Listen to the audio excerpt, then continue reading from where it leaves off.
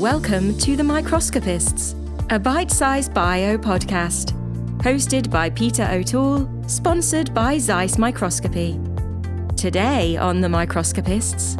Today on The Microscopists, I'm joined by Dave Piston, Professor and Head of Cell Biology and Physiology at the Washington University School of Medicine in St. Louis.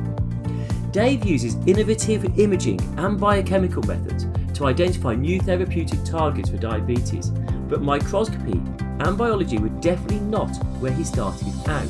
Yeah, as ultrafast laser physics was sort of where I was. That was my first love. That was until his early passion in physics became much less interesting to him. In fact, I think I probably wanted to do that up until the time I was in graduate school and realized you had to take 2 years of quantum mechanics. I took a year of quantum mechanics and I somehow got an A in the course, but I didn't understand a lick of it. And we discuss his recent exploits in Singapore, where he was able to combine his love for travel and science. I like going over there. It's 12 hours time difference, so you don't get jet lag. It's just complete sleep deprivation. And we hear about the role serendipity has played in his career so far. Right place, right time, I guess. I started doing that, and I realized there's a lot of interesting biology that can be done once you have the ability to do site-directed mutants. All in this episode of The Microscopists.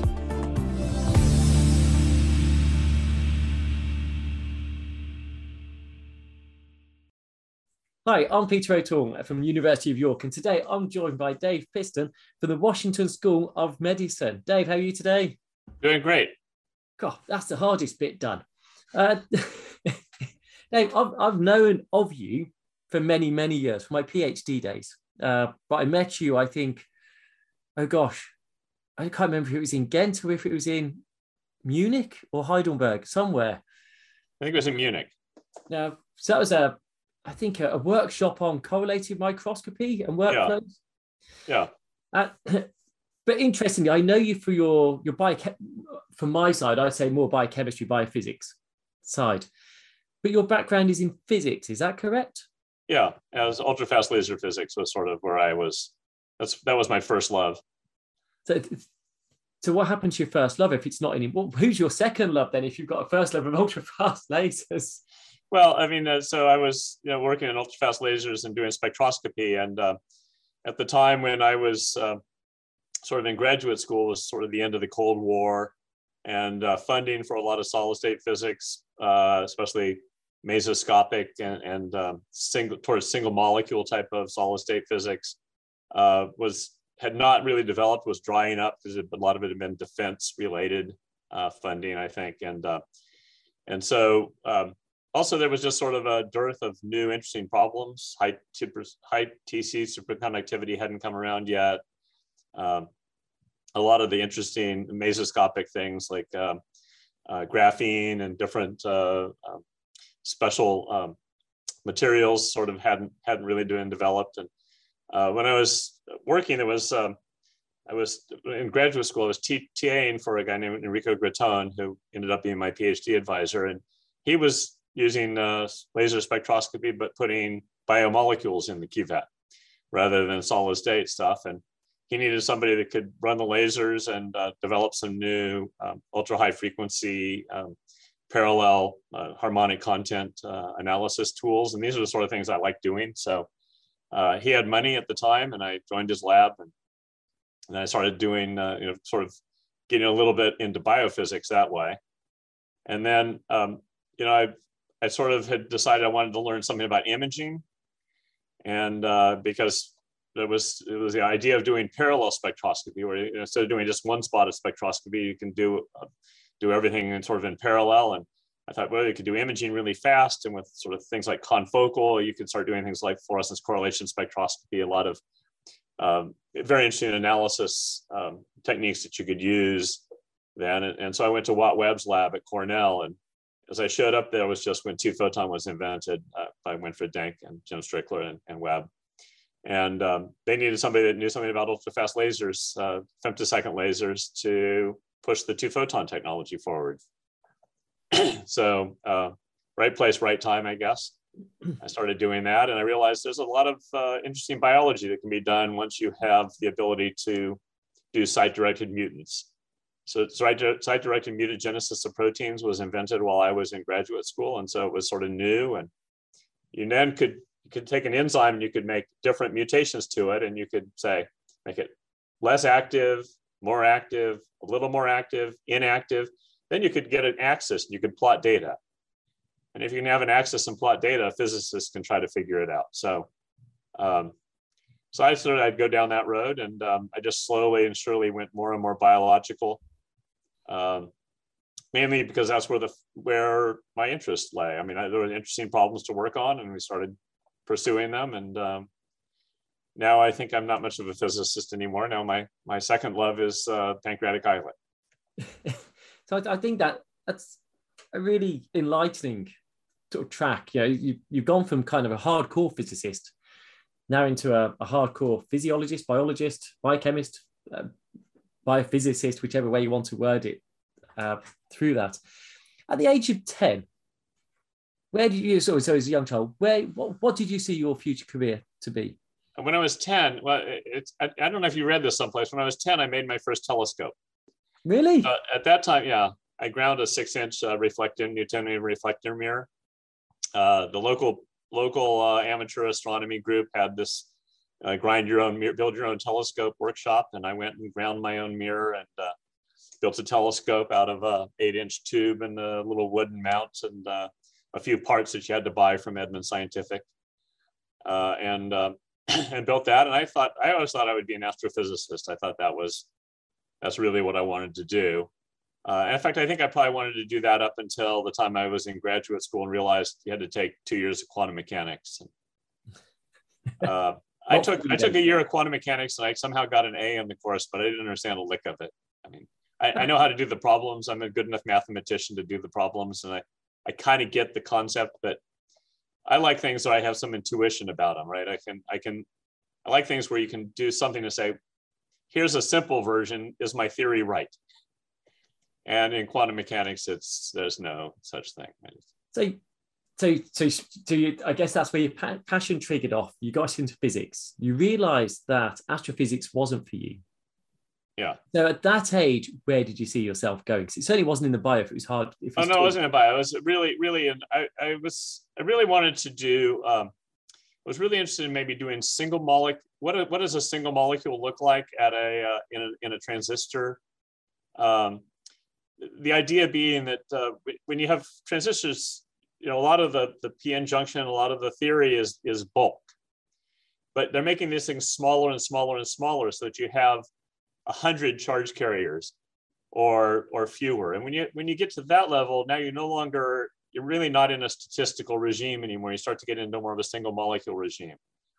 So trying to look at exciton hole recombination or those sort of things right at a material junction where you can get to sort of single events. And then, you know, is it possible to build a transistor that would be, I guess, in a sense, be like a quantum transistor in a sense now, when they're talking about quantum computing, where you're really looking at single quantum events to store data or to process data. So I sort of wanted to do that, but the labs that were doing that sort of spectroscopy they were having trouble getting funding. The students there had to TA a lot. And so it seemed to me, I liked working in the lab. I'm sort of for a better term, lab rat. You know, I liked going and turning the lights out and giving a Allen wrench in one hand and a mirror adjustment in the other hand and building my own lasers and these sort of things. That's what I like doing. So tell me you're not still doing that. I have a microscope back here. But no, they don't let me pass that door. My lab is through that door back there, and they usually don't like me to come back there. Every once in a while, I'll go help, put together a new floating table, optical table, and get the floating balanced of the legs or something like that. But the lasers now, lasers we buy now are completely sealed cavities, and there's no user serviceable parts. They dial into it by the internet, and if they can't fix it, they send you a new one, and they come and put that on the table and take your old one and put it in the box and send it back.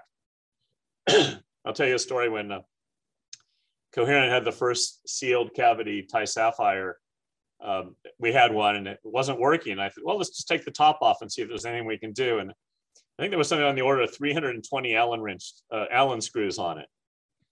And I was looking at this, I said, 320, I don't think I can undo all those before their service guy is going to show up. When I talked to the designers, they said, yeah, I'm sure there was a meeting someplace where they said, how many screws do we have to put on before Piston will try to open it? You know, they said 50. Oh, no, he'll open 50. So they got to 320 or something. They said, yeah, that's probably enough. It worked. Yeah. So no, I haven't worked in my own lab in a long time. I've taken a couple of sabbaticals and have worked in the lab over the summers in 2011 at Woods Hole and then in 2019 at A-Star in Singapore. Oh, so you sent me a picture of. Yeah, there's me. That's me. I'm mixing up a buffer. I know I look really like I'm really professional there. All I'm doing is making up a buffer from my experiments. But I did some experiments with looking at actin and calcium, actin polymerization and calcium in beta cells and alpha cells. Got some preliminary data for a grant that we've since gotten funded, and I have a postdoc now that's working on that project, taking it forward. So. I think the scariest thing is the thought of a physicist with a Eppendorf Gilson pipetting in the hand. Yeah. Well, I look like I know what I'm doing, don't I? It looks very convincing. Yeah.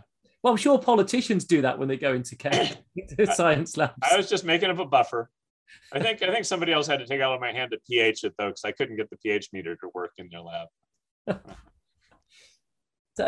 So how long were you over in A-Star for?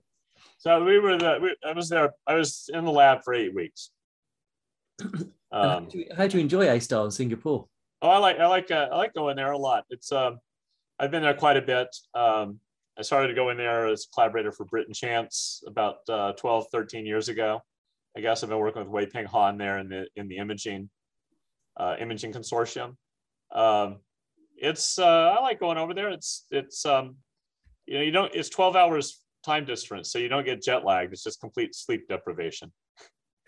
But they have a large group that works on islets and also does cancer stuff. And so they do a lot of high-end imaging in the areas that I work, and so it's good. It's a place to, it's as a national lab. It just people there are working and they have equipment that works, and it's there's nothing bubble gummed and together. So it's a place you can go and just I had a little office, a little bench, and a microscope, and that's all I need. It sounds cool. Thinking about that side, so obviously we've talked about how your career's progressed through to it, but you're also head of the department for cell biology and physiology, which again is a very different job description compared to running your own lab when you start to become head of a department.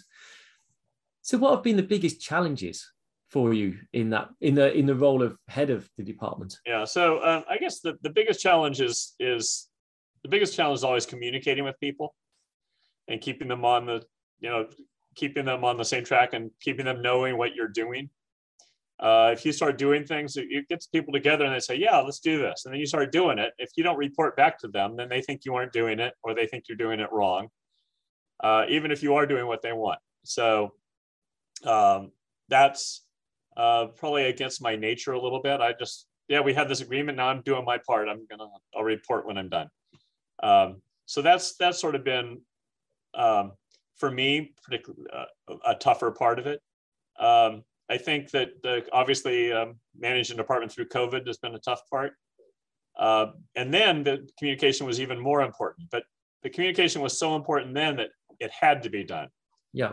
Right. I mean, I was the lifeline for all the communication from the administration about what was allowed, what wasn't allowed, how we could keep things going. So it really forced me to communicate. That was my full-time job, really, was just communicating up and back and side to side, peer to peer, with the dean's office to my faculty, with my other chair colleagues across the campus, from the medical school to the arts and science and engineering campuses that were struggling with the same sort of things. So, I think that taught me a lot about how to be more efficient with that. But that's certainly, that's not something that I'm good at signing things and doing the budget and things like that. I've always sort of had a knack for budgets and numbers. And so that's just something a lot of chairs really struggle with. And for me, that wasn't hard. But there's a lot of people that are much more natural communicators and keep people up to date with what they're doing all the time. And that's not my natural style. So that's been the hardest. That's the hardest thing, right? People don't trust you. It's like, why wouldn't you trust me? I'm the most trustworthy guy there is. But until they've seen it over and over and over, they don't know. So yeah, and people, you always get new people as well. So that knowledge goes. Yeah, that's right. Fresh faces, and you're right. Why would they know that at the start? Yeah. So what would you say your management style is? Well, I mean, in general, I'm very hands-off. I'm very laissez-faire. I mean, I try to hire people that are good and get out of their way.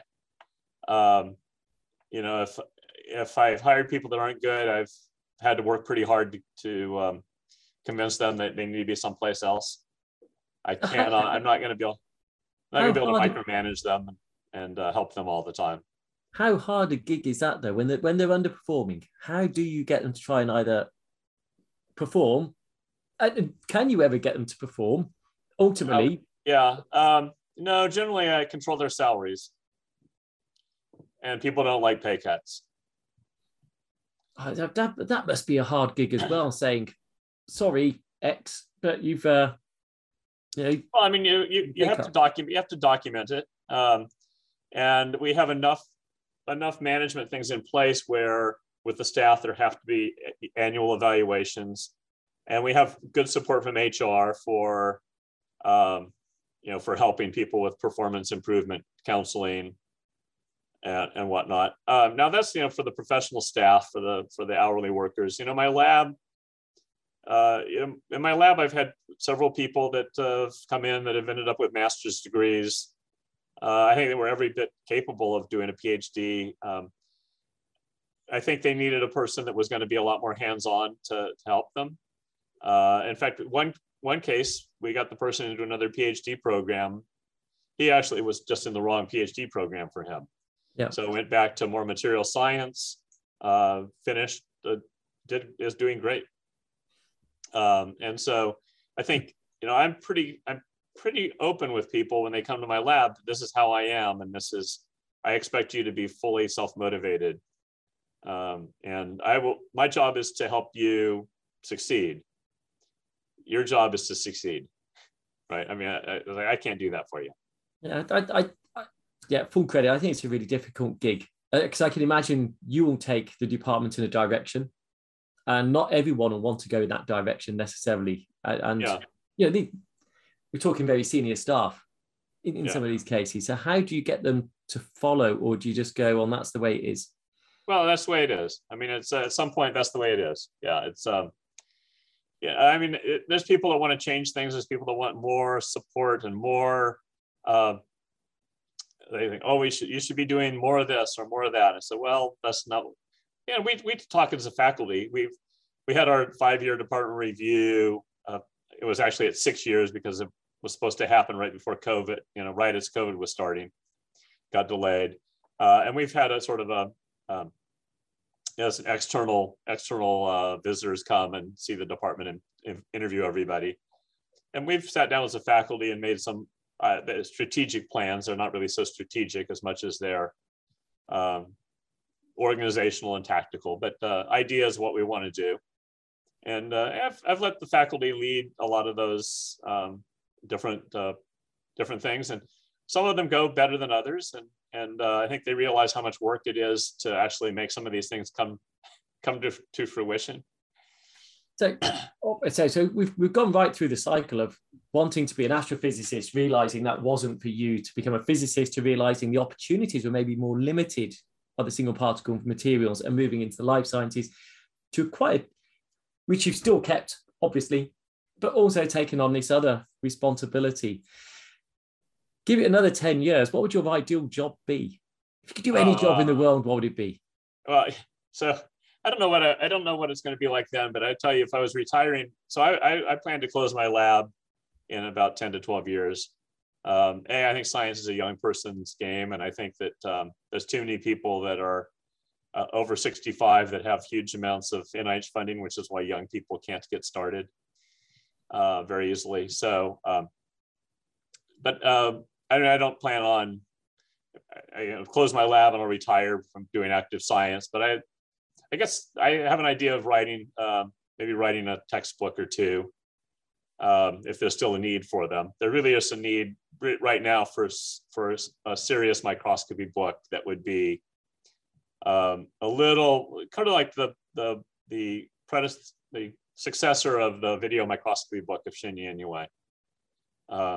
There's a lot of stuff in there that's really very, very valuable, but there's a lot of things now with how we do analysis and how things are totally digital, seamless, that really needs to be integrated into that. So that would be something I might want to do. And then the other thing I want to do is write web pages for nonprofits, because there's like some nonprofit agency that I hear of, and I want to give them some money, and I go to their web page, I can't figure out how to donate. And I'm not going to pick up a checkbook and write a check and stick it in an envelope. I just don't. I don't know if I have an envelope. So I think that I want these people to join the 21st century. So there's a couple of companies that have started, hosting a lot of nonprofits and giving tools, but those poor companies, those people are out there helping homeless people and helping hungry people, and they need to be out doing that, not writing web pages. So I think I'd like to do something like that for a second career. That's a pretty cool. And mainly to get my programming skills back, because I taught my daughters Java programming, so I was realizing how much I missed doing that sort of stuff. So going through it, obviously there's been quite stressful times in the lab. What do you do outside of the lab to chill out? I mean, now I have a couple of girls in high school, so that's most of what I do is try to figure out where they are, whether they need a ride or a car or something. My older daughter's driving now, so. Is this your family? Oh, that's my family. Yeah, that's just okay. Yeah, so when we went to, one of the reasons to go to Singapore and A-Star was that I wanted to get my family out of the country, and my daughters at that time I think were probably 12 and 10, something like that, 13 and 11. And so Singapore, they speak English, right? So, and all the signs are in English, even if people speak Chinese or Indian or Malay. All the signs are in English, and you can get around in English. And so we got a chance to go to Angkor Wat. This is us at Angkor Wat, which was one of my bucket list places. That's my wife there in the pink on the right, I guess. Yep. And obviously the old bald guy's me. And my older daughter Casey is on the right, and then Elena is the younger one, is on the left. So we had a blast at Angkor Wat, and that. So that's we like to I like to travel. We don't get to travel as much as we used to. We go to Florida for a couple of weeks for vacation and go to the beach.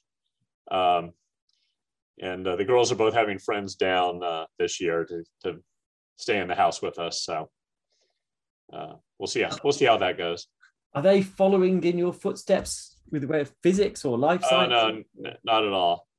I think as far as possible. My older daughter is much more of English. I think she probably wants to do writing, although she's thinking about maybe being a doctor now. So I think that has more to do with her friend's mom is a pediatrician than anything else. But she's thinking about maybe doing pre-med. So the younger one she's very into math and science, but I don't think she wants to be a professional scientist at all. I don't know if she's thought much about what she's really into writing. She does a lot of creative writing and writes stories and doing a lot of reading. So I was just thinking the irony of a scientist who's got creative writing. It's quite a dangerous recipe. Yes, that's right. Well, hopefully we don't have very much creative writing in my business. See over that. We read a little bit of it when we're reviewing articles occasionally. You sent a picture of of this as well. It Oh looks like yeah, you caught me, but no, you caught. yeah. That's a 36-pound striped bass I caught off of Woods Hole. So that's the other thing is that so this is actually represents my teaching. So for many years I taught at Woods Hole and at Mount Desert Biological Lab in the microscopy courses. I taught both AQLM and OMIBS at Woods Hole, and then the spring and fall courses. And then I taught with Simon Watkins this course we started up in Maine at MDIBL for 20 years. I figured 20 years was long enough for me to do it. But this is, we went out early in the morning, this little small open boat in October. It was miserable weather. But as my friends say, if it's not miserable weather, you're never going to catch something like this. For anyone who's not familiar with Woods Hole courses, go on, give a quick description. So the Marine Biological Lab at Woods Hole is one of the old marine labs. If you're in England, you know the MBA probably in Plymouth. It's pretty much patterned after the MBA in Plymouth. And it was another place where they got squids, and the squid giant axons were there, and people came from all over the world to do patch recordings on them there when they were running. A lot of embryology that was done with sea urchins and sea stars and other things. This is day and age before FedEx. You couldn't get things sent to your lab. You had to go to where the samples were. And Woods Hole has this huge summer program where they teach a physiology course and a neurobiology course that are sort of world famous. But they also have these specialized courses, and they have the microscopy course. It's been a big microscopy place over the years. Bob Allen and Shinya Inoue both taught courses there, and Shinya was there for many, many years, sort of the head of the imaging. And so it's like 20, 30 people come, and it's 10 days or 8 days, or I'm not sure how. It used to be 10 days. I think it's down to like 8 days now of science camp. And you basically start at 8 in the morning and go till 10 at night, and lectures in the morning and then labs in the afternoon, lectures late afternoon, and then labs again in the evening. And then eventually you go home and sleep some more. Dave, thinking about Inoue's book, the video microscopy, video microscopy, wasn't it? Was it video microscopy? Yeah, video microscopy. Which was kind of a Bible, and it was one of a kind. You said, when you were maybe writing or updating or a similar book, do you think that in today's age, not textually, not as a hardback, but do you think the field has now got so big? Oh yeah. It certainly wouldn't be encyclopedic the way it was when it was first written. But even the second version of it that he did with Ken Spring, the second edition, was not as encyclopedic. It had more at the end of quantitative stuff. But I think what is not is really quantitation, right? So what we do now is we don't take pictures anymore. We're taking data. If you're using a confocal or a CCD or a CMOS camera, you're taking data. Now you might not be taking data because you're not paying attention. So you're just taking pictures, but you have the capability of taking data with very little extra work. But you have to understand what you're doing, and you have to understand. And so just setting up a microscope to be quantitative, I think is what you would want to do, and then talk about how to care for that data to not screw it up. I mean, basically what comes out of the microscope is the best you can ever get, right? You can only make it worse after that, right? What comes out of the objective lens is the best you can get, and everything else just makes it worse. So the trick is to talk about how to make it as little worse as possible. And so I think that it really is more about how to do microscopy in a way that teaches people how to do microscopy, not every kind of microscopy you could ever do. And there's a lot of books that have that, right? There's a light sheet book about all these different ways to do light sheet. And there was a light sheet conference that Abhishek Kamira and Gary Levsky just had at Woods Hole. I was back at Woods Hole for the first time not since I caught that fish, but for 10 years this year. And not much changes on Cape Cod, I'll tell you that. But anyway, it was, there was a guy who I don't remember who it was, but they gave a talk and they had all of the abbreviations they'd found in the literature. It filled up a whole slide of abbreviations for light sheet microscopy, different things, right? And so you don't want to be that way. I mean, the point is light sheet gives you a way to take data that is three-dimensionally resolved. So does confocal, right? So does turf.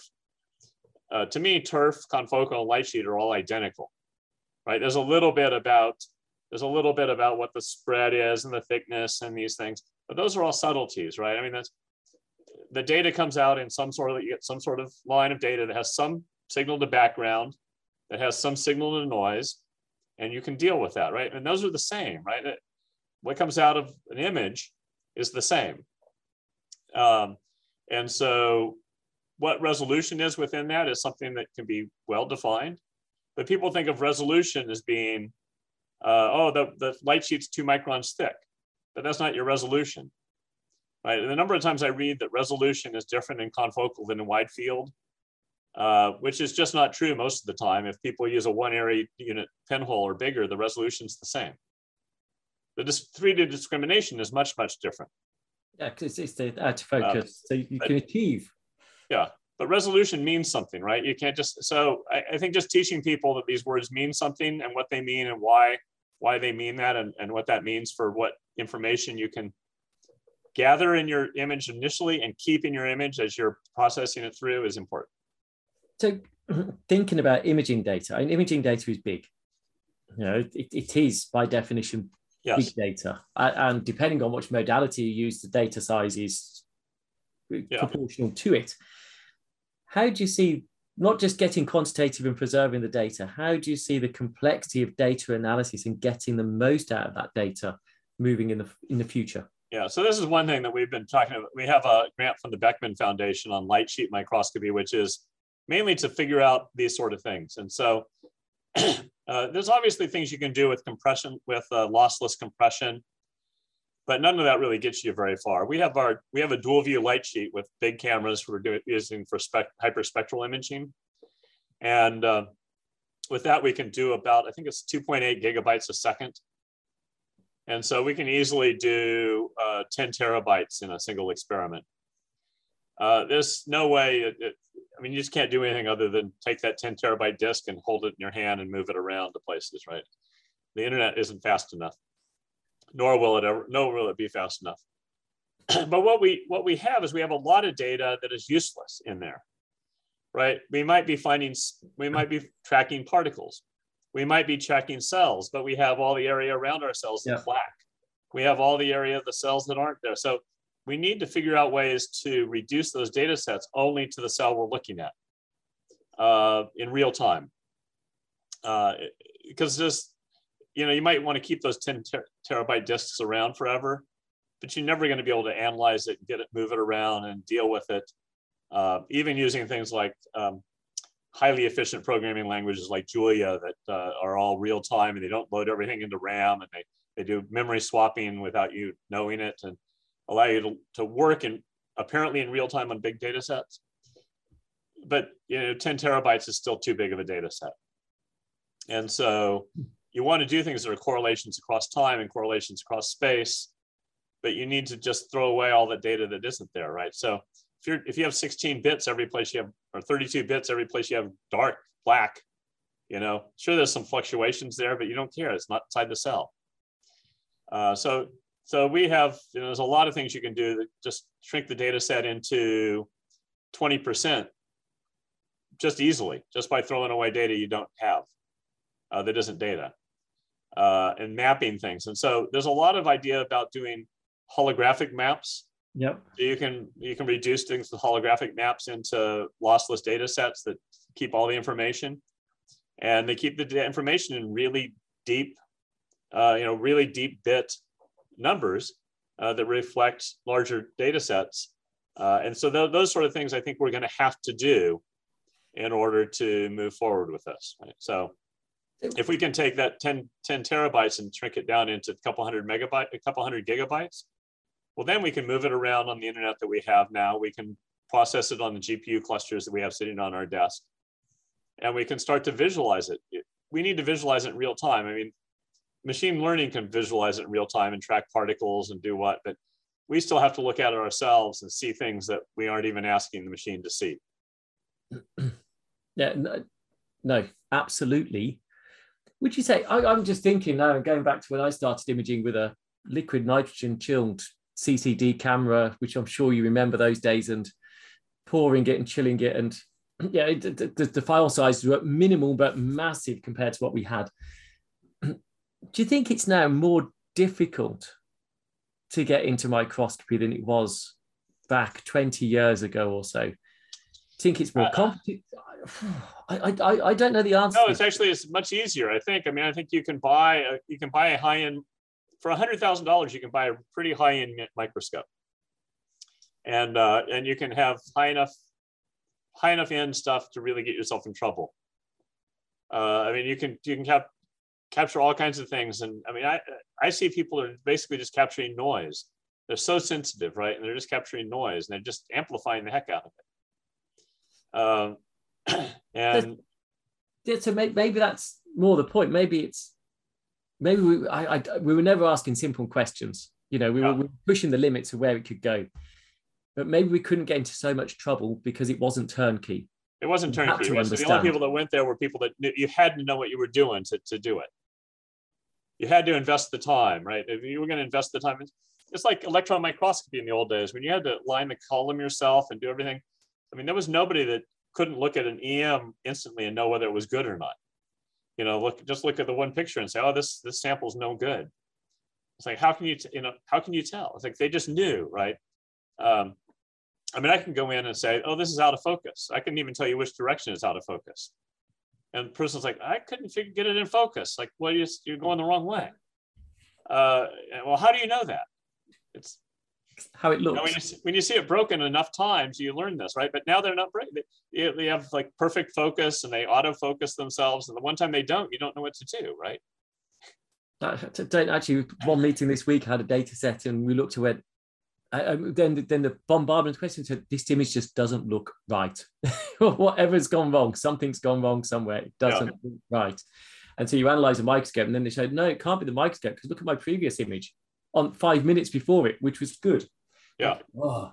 So what's happened with the sample then? It's got to be, it's just that level of engagement. And I think if you're right, you're generating lots of data and they're images, but people need to look at both. They need to check the data. And then they don't, so they take their cells and or whatever, they've made a transgenic animal with a GFP in it, and they bring it down to the microscope core and they pay $50 an hour to use some sort of high-end microscope and everything. And then they go back and they try to analyze it on their laptop with no memory and no computing power. And they won't invest in that. I'm going to flit out of work for a minute. We'll come back to it because I've got some key questions I want to get a feel for. But I'm going to ask some quick fire questions first. So PC or Mac? PC. Not anything. It's just that all the instruments are controlled by PCs, and it's McDonald's or Burger King? Neither. Oh, so what's your takeaway choice? I cook at home if I have to do something like that. So would you prefer to cook or wash up? Both. Actually, I do both all the time. I cook. I do all the cooking at home, and I wash the pans because I can't stand anyone else washing my pans. So it's interesting. You wash your pans, but everything else goes in a dishwasher. Yeah, or somebody else takes care of it. Yeah. Yeah, but your pans stay out the dishwasher because they're the pans. Well, that's correct. Sometimes I have to rescue them from the dishwasher, but I take it these are more frying pans than just pots. Just everything, yeah. But mostly I mean, I have cast iron and some solid stainless steel ones. And I've never asked anyone this. How many frying pans do you have? Well, that I use 3, I guess. Oh, I beat you on that one. I've definitely got more, but it scales up. I have a lot, but I just don't use them. I have a crepe pan. I make crepes once a year, so I wouldn't say I use it. Yeah, I think I've probably got about 7, but there's 3 or 4 hardcore ones that are used. Yeah, for very specific items or volume. Yeah, a big family, so it grows up. Yeah. Tea or coffee? Oh, coffee. Wine or beer? Wine. Chocolate or cheese? Well, I guess it depends on what. Those are two Depends on which chocolate and which cheese, but I'll say cheese. Okay. So you're a dark chocolate lover or a milk chocolate lover? No, more dark. More dark. And I didn't ask actually, what's your coffee choice? Is it Americano? Is it milky? Is it espressos? I see you've got a big mug there. So yeah, well, it's yeah, actually I drink espresso, but if I drank espresso, I'd have like 50 of them because I'm kind of a volume guy. So generally it's a watered down espresso. No, you should never water down an espresso. It's just a very long. Let's just put it this way: it's a very long. Fair enough. Early bird or night owl? I'm more of a night owl, but my job is more of an early bird job. Okay. And what's your food heaven? What's your favorite food type? My favorite food type. Well, I mean, I'm Italian by genetics, so I'd say Italian. Okay. And what about your least favorite? If you were to go to a conference or someone was to take you out for dinner, when you're an invited speaker, they're taking you out for dinner, and it's a set menu. What is your dread that they're going to put in front of you? Oh, lima beans. God, that's a different one. Has that ever happened? I like all food. I pretty much like all food. Okay. Do you have any bad habits? Besides not communicating when you're getting on with doing it. I mean, other than coffee and wine, probably not. Is that red or white wine, by the way? Sorry. Yes, by all means. Depends on what I'm having. You know, when I was in Italy, I worked at the synchrotron in Italy when I was in graduate school, and there they drink white wine in the summer and red wine in the winter. When it gets cold, they get switched to red wine. Okay. I thought that was sort of civilized, but I drink wine with food. So if I'm having something that's lighter, or we eat a lot of fish, so we drink more white wine. But, okay. Do you have any pet hates, things that really annoy you? Besides, yeah, people touching my stuff. Oh, what sort? As in on your desk, at home, or anywhere? They move it. They don't put it back right. Oh, I know someone just like it's so easy just to move something on their car, like move where they're. Well, you know, my shampoo is in the corner of the shower, and it's at a certain angle, so I can just reach over and pump it into my hand. And my wife cleans it and moves it. And it's like I pump it all over the floor. I mean, this time of year the sun's up, but in the winter I don't ever turn the lights on. I go in and shave and shower without the lights on. I'm a spectroscopist, right? So you work in the dark.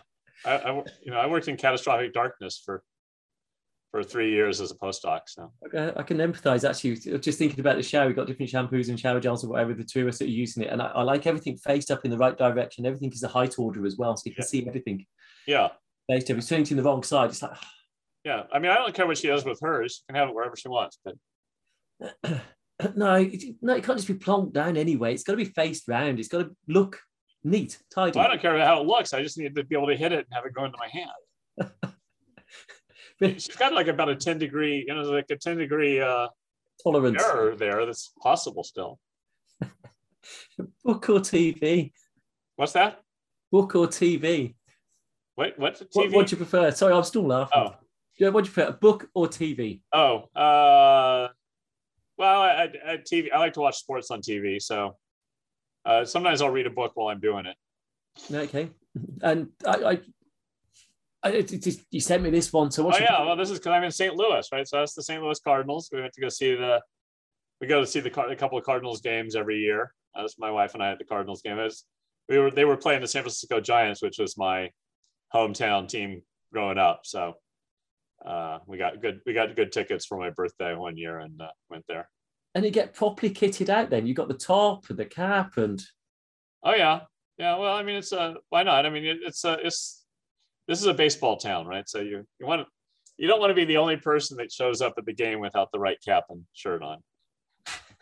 And what about your when it comes to movies, films? What's your favorite film? My favorite film of all time is still probably Star Wars. Although I'll tell people that it's either The Wizard of Oz or Spinal Tap. Why'd you do that? Well, because I mean I think those are the best films ever made. but my favorite film is still Star Wars, because I just saw it at the time when I was like 15, and it came out, and it was like nothing we'd ever seen before. And Okay. So it's probably the best reason I've heard why you're not a Trekkie over Star. I presume you're a Star Wars fan over Star Trek then. Well, I used to watch Star Trek. I mean, but to me, the Star Trek ended in 1969. There's no other Star Trek. Picard. Next Generation. What's that? We had Star Trek. Why do we need to? Look, I just don't like. I mean, we had Star Trek. You can have another show. Call it something else. But it's not Star Trek. That's it. So I still love Picard. Now they brought out Picard as well. Yes, a big fan of it. What about your favorite Christmas film? Favorite Christmas film? Well, either, I guess Charlie Brown or The Grinch. I mean, they're I watch both of them every year, so I have both of them on DVD. Okay. And I watch both of them.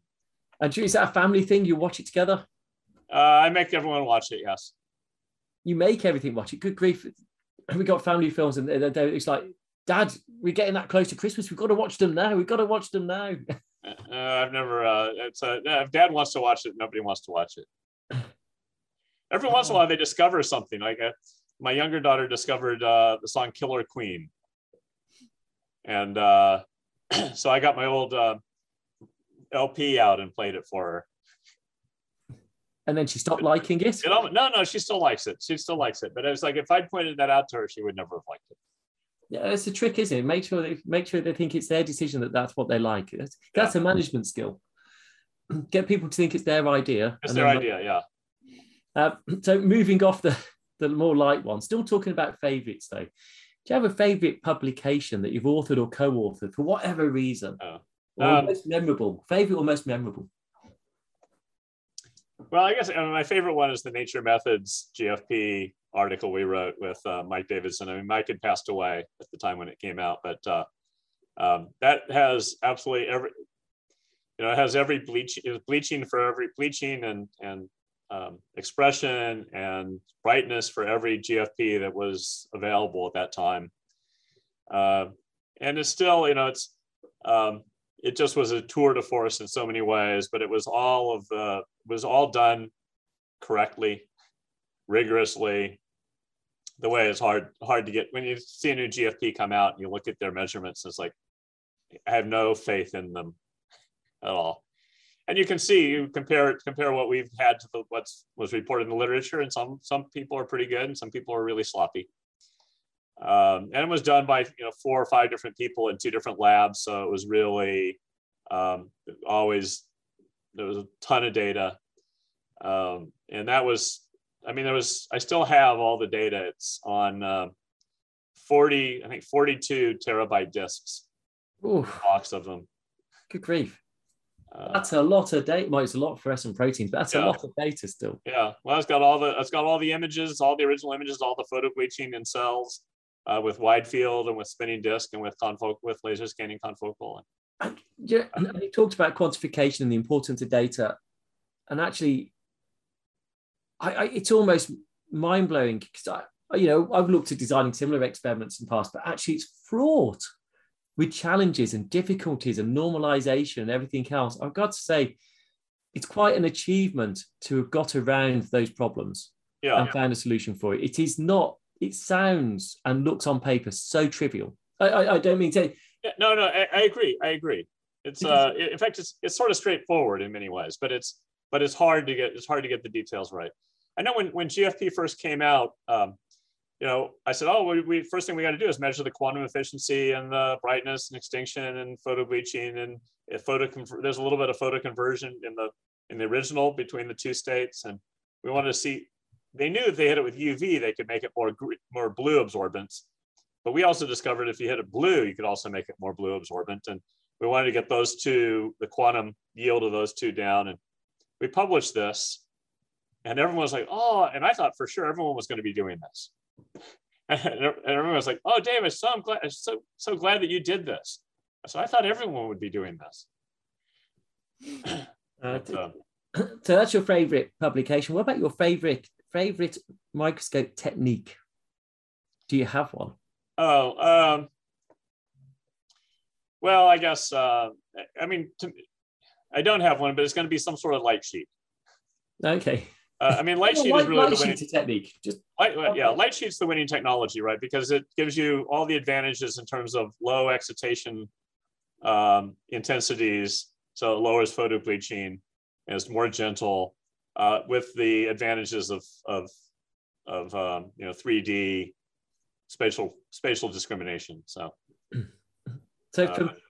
from the light to the more light-hearted questions, what have you had? What's been the best time of your career? Oh, postdoc, no doubt. Yeah. Yeah. I was in Walt Webb's lab. We had a ton of resources. 2-photon had just been invented. I was probably the only person in the world working on it, because Winfried Denk had gone off to at IBM and was working on near field scanning with Diamond. So we were doing this, and smart biologists were coming up and collaborating with us. And I just went into the lab at 10 in the morning and turned the laser on and worked till 8 at night. Turned the laser off, went home and ate dinner. And sometimes there'd be people there doing experiments with me, and sometimes I was doing them myself. How did you find coping? Because obviously the sample types would be quite varied on the multiphoton. How did you cope with the varying biology and the way the samples were being presented? How did you adapt to that as a physicist at that point? Well, I mean, so there weren't very many things we could do, right? We didn't have Ti Sapphire yet, so we really were stuck, and GFP hadn't been cloned yet. So we were really stuck with calcium indicators. We were doing a lot of NADH and FAD autofluorescence. So obviously doing NADH was one of the big things that we did and sort of pioneered, and Webb's lab went on to use that a lot with some of the people in his lab on neuro stuff. And we used it a lot on islets and muscle. We still use that as a sort of a standard technique in my lab. And flavins. So we were using a lot of autofluorescence. And so basically, people, if they wanted live cells, they needed to come make them themselves. So John Lederer, who works on cardiac myocytes, came up with a postdoc, and this was in a day and age before iACUCs existed. So they ordered animals and maybe brought them up with them, or ordered them and picked them up at Cornell, and took the hearts out and isolated the cardiac myocytes right there, and we had them on the stage, and we just worked all night till we were tired, and then got up early in the next morning, went to breakfast, and came in and worked again. And at the end of the day, I went home, and then I came back and analyzed data in the morning while things were warming up, and that was it. There was no paperwork. Every once in a while you went to a meeting and you had to fill out your travel form, but it was 3 years of really nothing but writing paper, taking data, analyzing data, and writing papers. Yeah, so the singular focus, I guess, back then. Yeah, the other thing is, well, the postdoc, I had like 4 or 5 different projects, but they didn't have to be related. As a graduate student, you can't work on something that's not going to go in your thesis. Well, I guess you can, but it doesn't help you that much, right? Yeah. So, as I always said, I called it graduate school for a reason, because I wanted to graduate. So they're the best times. What's been the most difficult time you've had to face? Well, I mean, not that switching from physics to biology, and having never been in a lab that had an R01, which is the main NIH funding mechanism here, was really quite difficult. Although I had a lot of support from my department. We were publishing some papers, and obviously 2-photon was very high profile, but it was hard to get grants until we got some biological results, right? So I guess in hindsight, I look back and think that should have been a lot more stressful than it was. But I was working as hard as I could, and as it turns out, probably doing the right thing. I mean, obviously, I think COVID was just really hard mentally on everybody. And it was compacted with the American political situation at the time, which was stressing out my family a lot as well. different stress though, maybe compared to the other environments. I've got a question now, which is going to lead to the next one. What's your favorite conference? My favorite, well, I go to Biophysical Society is the first conference I went to as a graduate student. That was in 1986. Oh, there's the presidents. Yeah, so this is so TJ Ha, who's back in the back next to me, is the incoming president. Gail Robertson is in the front right with curly white hair, is the president now, and Kathy Royer was president before me, and Francis Separovich was right above you, who was president after me. Sue Scarlatta was before, maybe two before Kathy, and Lucas Tam was either in between or they were the last two. Or so that's 7 Biophysical Society presidents in a row there. What's the importance of that society for you? What role does it play that is so vital? Well, I think for me, biophysics was where I learned. That's where I met biologists. Where I met biologists who wanted to be quantitative, where I met biologists who had samples that would be useful to use with the latest and greatest techniques. So it's a conference that brings a lot of people that are tool builders, like I was at the time when I was in graduate school or postdoc, with people that are real, high-end power users of the techniques, the sort of more quantitative bent biologists. Obviously, electrophysiology is really big there, and so a lot of stuff that is single molecule sort of grew up in that society, and so I think that's for me. Now, for me, I go there and I see the latest and greatest tools that people are building, and think about what we can use in our experiments. So I become maybe more of a power user of technology than a developer. And of course, I guess it enables you to travel as well. As you said, I think you said earlier that travel was. Well, yeah, but I mean, go in the biophysics meeting. Of course, this last meeting I went to, in fact, this is in San Francisco this year, in 2022. It was our first meeting back in 2 years, and that was the first meeting I had that I was a civilian in forever. So I joined the editorial board of Biophysical Journal around 2000 probably, and was involved in different things from that time on. So for about 20 years, I was always busy, and culminating in being president in 2019. If you're president at the meeting, you show up on Friday and you leave on Thursday, and in between, your schedule is full. So you don't see a lot of things. And so it was nice to be able to go see talks and to make notes about a poster I wanted to go see, and then actually go and see the poster and talk to the people. And then the importance of it being in person? Oh, I think that was, I think absolutely critical.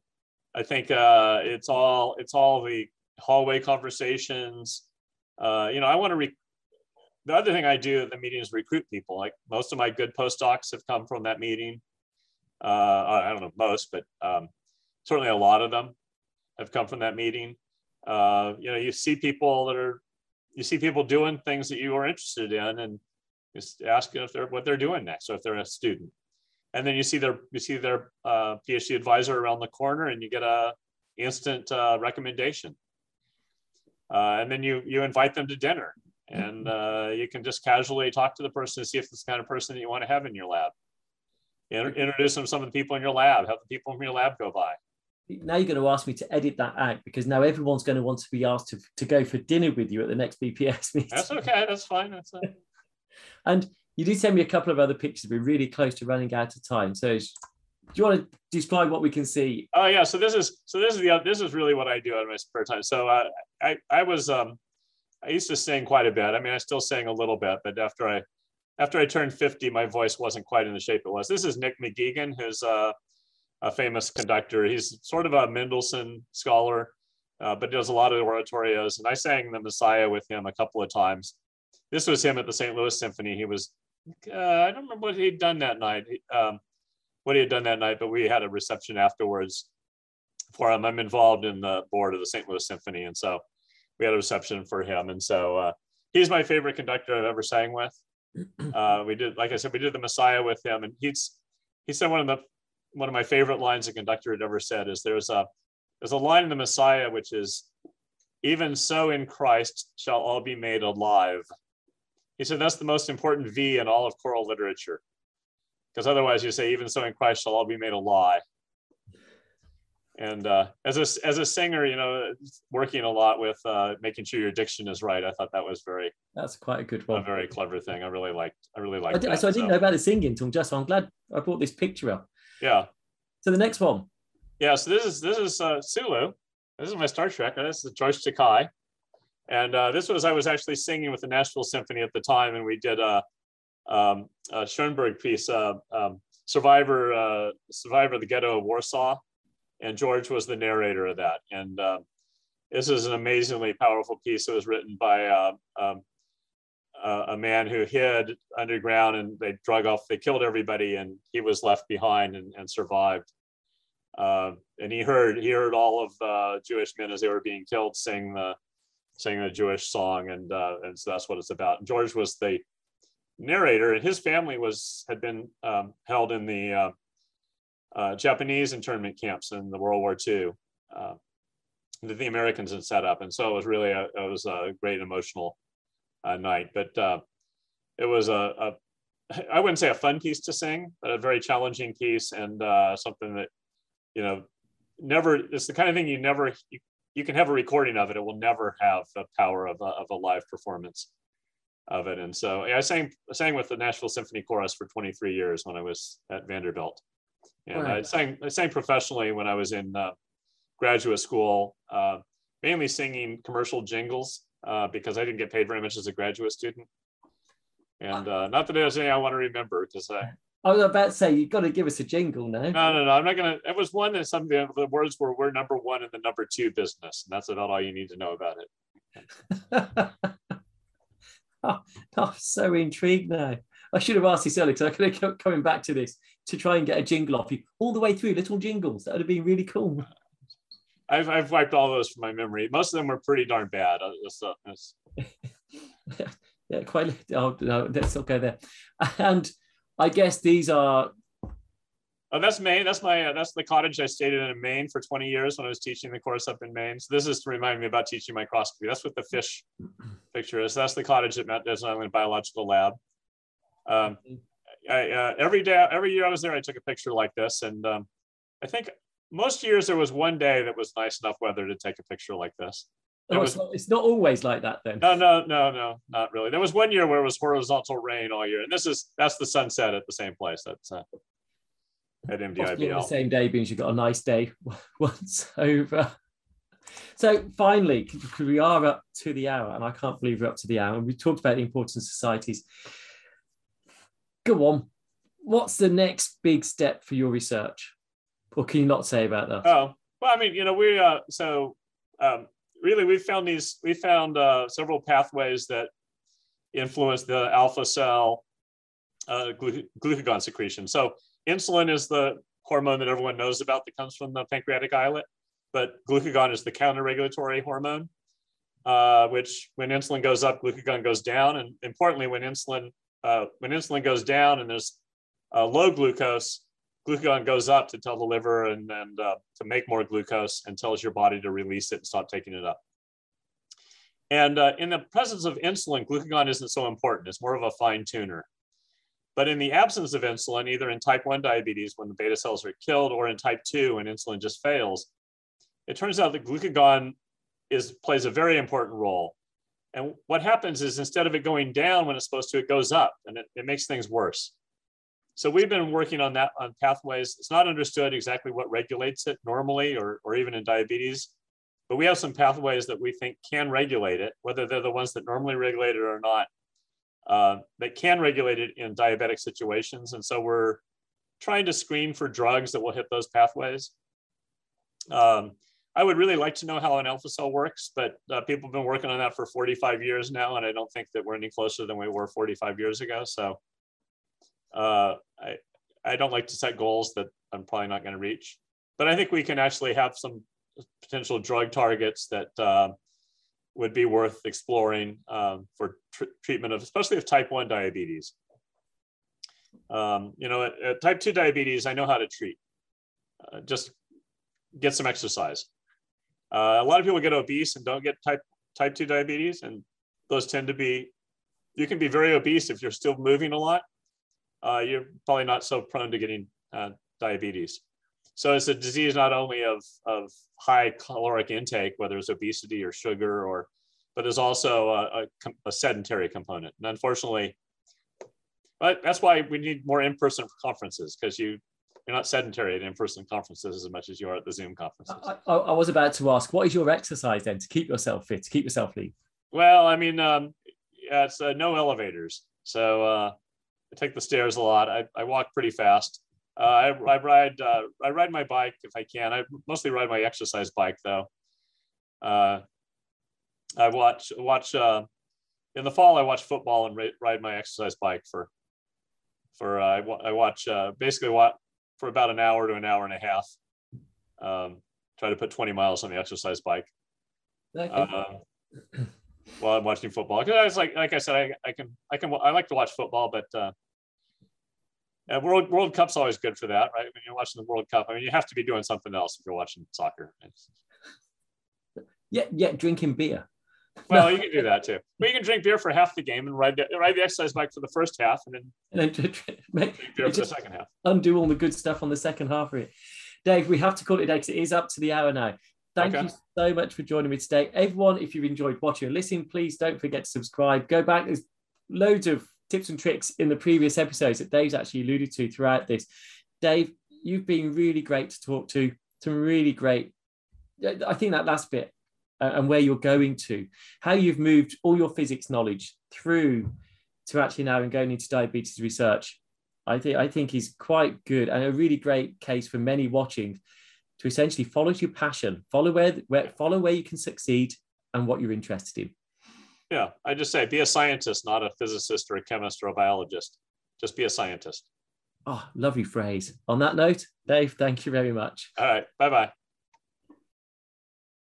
Thank you for listening to The Microscopists, a bite-sized bio podcast sponsored by Zeiss Microscopy. To view all audio and video recordings from this series, please visit bitesizebio.com/the-microscopists.